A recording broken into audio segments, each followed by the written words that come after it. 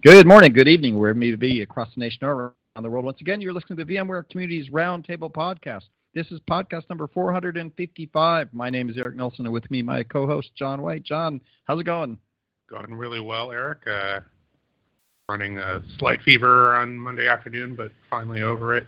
Color of the Bay report today.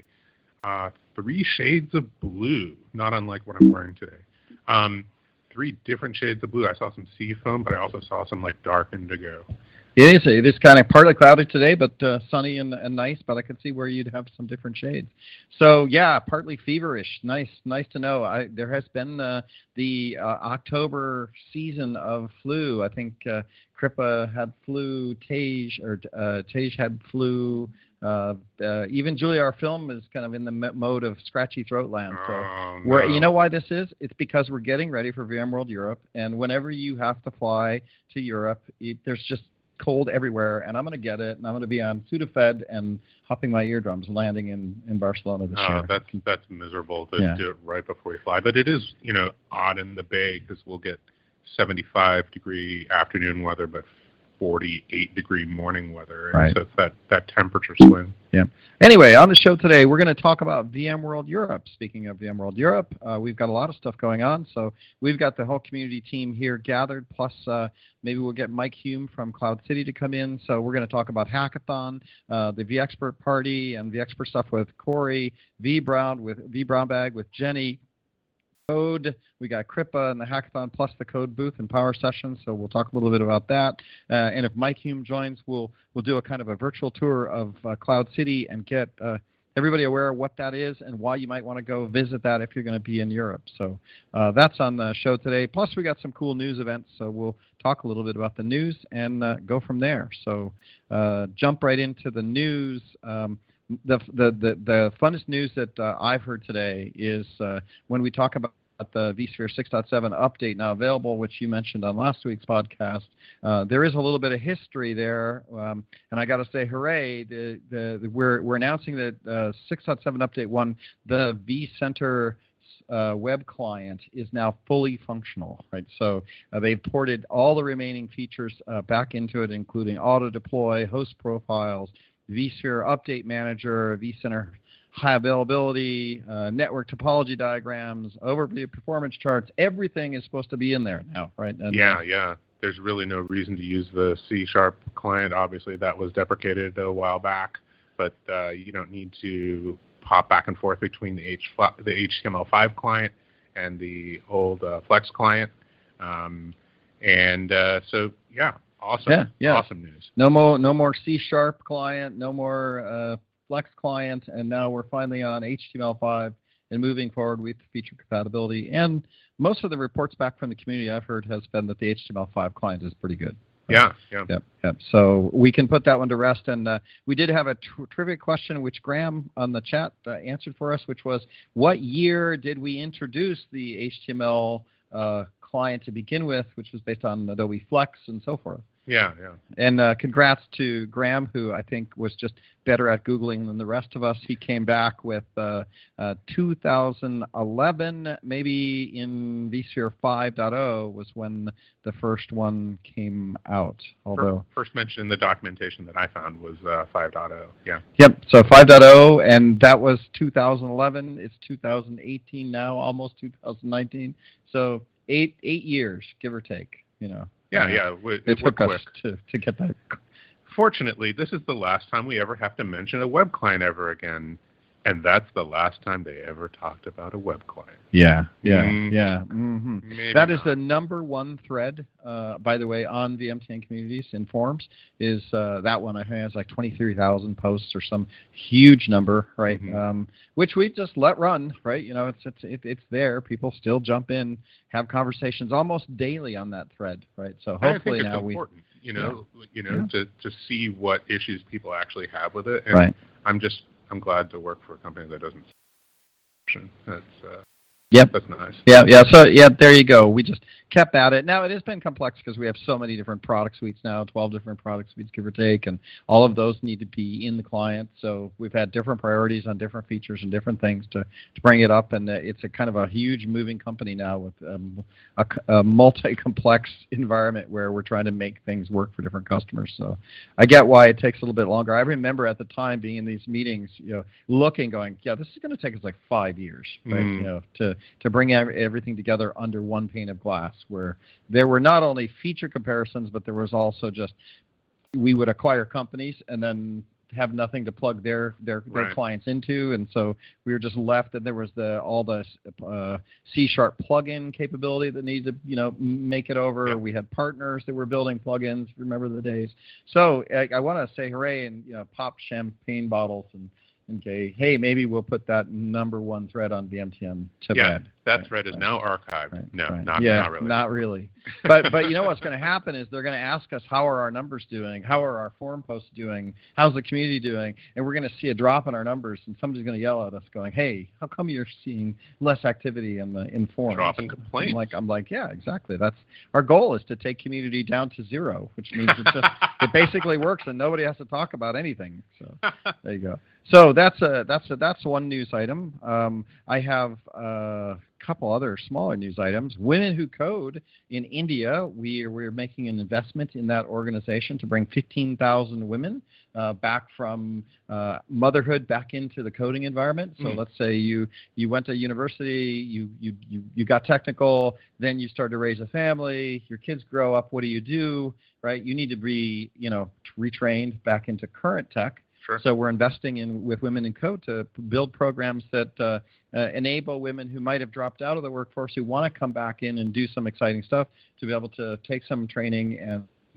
update their software engineering skills to be able to come back into that. Plus, we're doing I think a $2 billion investment over 2 years, so $1 billion a year in infrastructure and in India for development org and sales offices and all that. So we did not only investment in women, but also investment in our company infrastructure inside of India. It was really exciting to see. I don't know if people watch the news or not, but Pat Gelsinger actually met with, I want to say, the Prime Minister of India. Yeah. And talked about that $2 billion investment.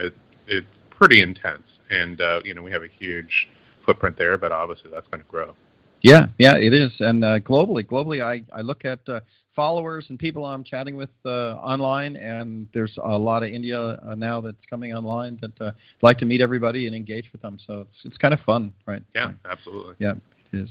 All right, well, that's the two big, the vSphere 7.1 Update 1 parity, and then obviously our investment over there. If you're listening to this and you're a vExpert, or you want to be a vExpert, nominations are going to open up again in November this year. And we also have a platform called advocacy.vmware.com. If you're listening to this and you want to join the advocacy.vmware.com platform to get threads, just come send us mail. eNielsen@vmware.com or Eric and I Pro on Twitter, and we will get you in, and you'll get streams of great content that you can one button publish out into the ecosystem, and all these news events that we go through are available. So feel free to send us mail and get on that platform if you're not already on it. We invited all of the experts a couple of years ago, so a lot of the experts have had invitations, and yeah, if you want to. All right, so with that, we'll end the news segment, and we'll start talking about what's happening at VMworld Europe. So we got a lot of stuff going on. Just to highlight again, we're going to go through today all the Europe activities that we have on. Hackathon, we'll talk to Kripa. vExpert Party, we'll talk to Corey. Brownbag, we'll talk to Jenny. And then CloudCity, we're going to talk to Mike Hume. And Mike Hume, very busy man as he is in the show podcast room with us right now.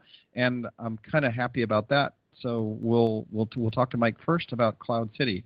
And just to give some backdrop as we get started here, CloudCity is a kind of a big community area that we have at VMworld, much the same as we have the code area as well as the vBrownbag and VMTN area.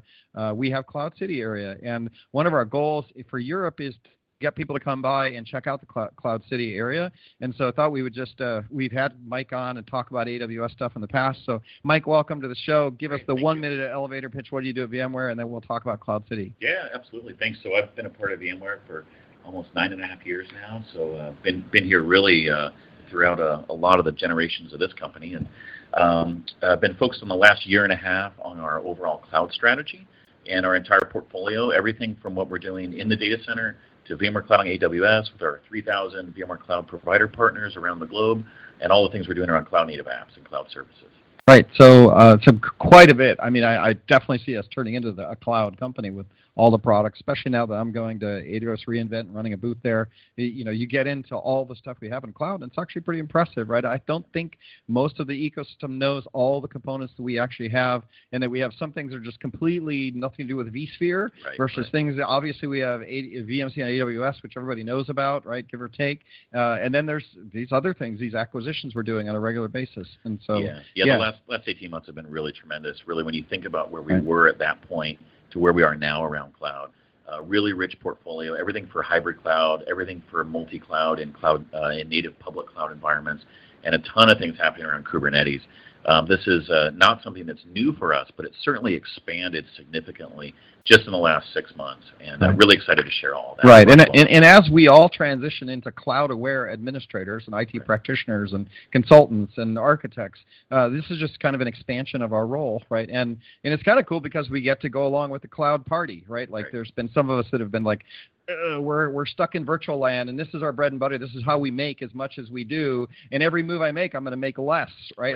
So I'm scared to make a move, learn new things because I'm going to make less every move. I remember Sun Microsystems was in that. So whatever move you made, you were worried you were just going to not sell Spark anymore and make less. But in this case, VMware's making investments in just cloud everywhere, and they got really good products and really good services.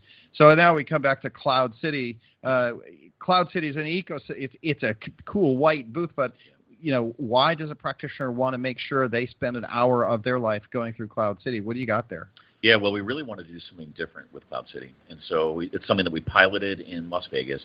It's a brand new concept for the way that we approach attendees at any of our VMworld events, because it's really oriented around the way that they're using the technology. We're not trying to just show you, hey, here's a cool capability or here's a cool new innovation, although you do get exposed to that. It's all really built around the way that our customers are using these technologies. So when you think about most of our customers, what they want to do is they want to migrate to the cloud. So there's great ways that you can interact with really the full portfolio of products, not just a single product, but multiple products that really make up that ability to migrate to the cloud really quickly and easily, whether it's to AWS or one of our cloud provider partners. Maybe you want to scale on demand for things like disaster recovery, and you want to see what it would be like to really interact with all of these capabilities and products as you were scaling on demand. You can do that too. In a self-service environment, you can talk to our experts, you can talk to other customers or partners. You can look at how it would feel to really integrate cloud operations using the Cloud Health portfolio. Or you can really play with this technology in a way that's set up around building or modernizing applications for cloud-native application environments. So it's built around how people use that technology. Again, very self-service, very interactive, and then there's people there that can help walk you through things and really talk to you about what you're trying to accomplish. So one of the things that worked really well in Las Vegas, this is what we loved, was that people were coming in. We know there's tons of demands on everyone's time, and people are getting pulled to education sessions and keynotes and other things that they want to do across VMworld. But people were spending upwards of 20 and 25 minutes just, in CloudCity because they wanted to get in deep with the technology. That's kind of unheard of in a booth where you're just sort of coming in and coming out, getting a lightweight exposure. So we really feel like people were getting a ton of value out of their time there. Right, and actually I had a really good conversation with Linda Britt around the experience, kind of like what we did with Code and what you're doing with PowerCity, which is you want the technologies are complex enough now that you actually want to spend time with not only content but with people and descriptions of what's happening, and you actually want to go someplace where you can stand, talk, and engage, as opposed to what we've done at VMware traditionally is you go to a session, right? There's 100 people in the session. They have good conversation. They explain it, but then everybody files out and you're kind of disconnected again. That's right? Then you go take a hands-on lab over at a different different place, and then you file out, right? And so you don't actually have, so what we did with the code, and Booth, and what I'm seeing happening with CloudCity, and what I'm talking about Linda Britt in for future events, is this notion that I go someplace where you get immersed in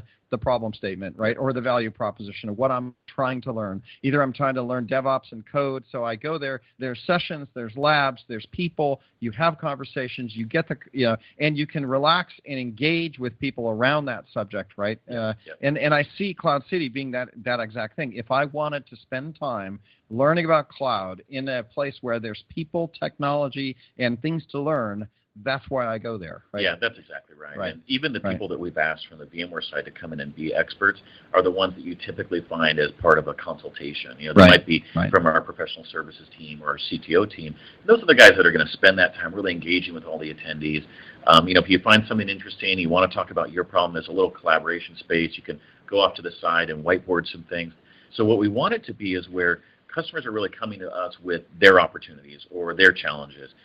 Some of the people that were there were saying, gosh, I didn't really think cloud was for me. I thought it was either I'm going to stick with VMware or I'm going to be eaten up by the cloud. And they left going, oh, wow, look, I can actually do both of these things. I can stay in VMware and leverage all of that knowledge and the things that I know and the tools that I have, and I can be extremely cloud successful in the cloud. Yeah, and I'm not saying this just because I'm a marketing guy or I want to market. I'm actually just legitimately, I walk away going like, once I've learned this and spent time here, I'm like, wow, we really got, and even the cloud vendors like Amazon, IBM, and others are kind of coming to us going like, this makes sense. VMware can provide all this added value in our cloud environments, and we need a software vendor like this to provide the infrastructure across the clouds and on our cloud specifically, right? So it makes sense. To that point, IBM Cloud and AWS will actually be a part of CloudCity. So there'll be very specific time frames where you could come in and actually speak directly to them about, how does VMware and AWS work together? How does VMware support the IBM Cloud environment? What are the cool things that we're doing together that make this a really unique opportunity, around these ways of utilizing the VMware Cloud portfolio? Right. Which I got to give VMware a lot of credit in, marching us forward in the places we need to be, right? Which I have this investment. I make a lot of money because I've invested 10 years of my life in the VMware portfolio, right? And taking that portfolio along with us as individuals on this journey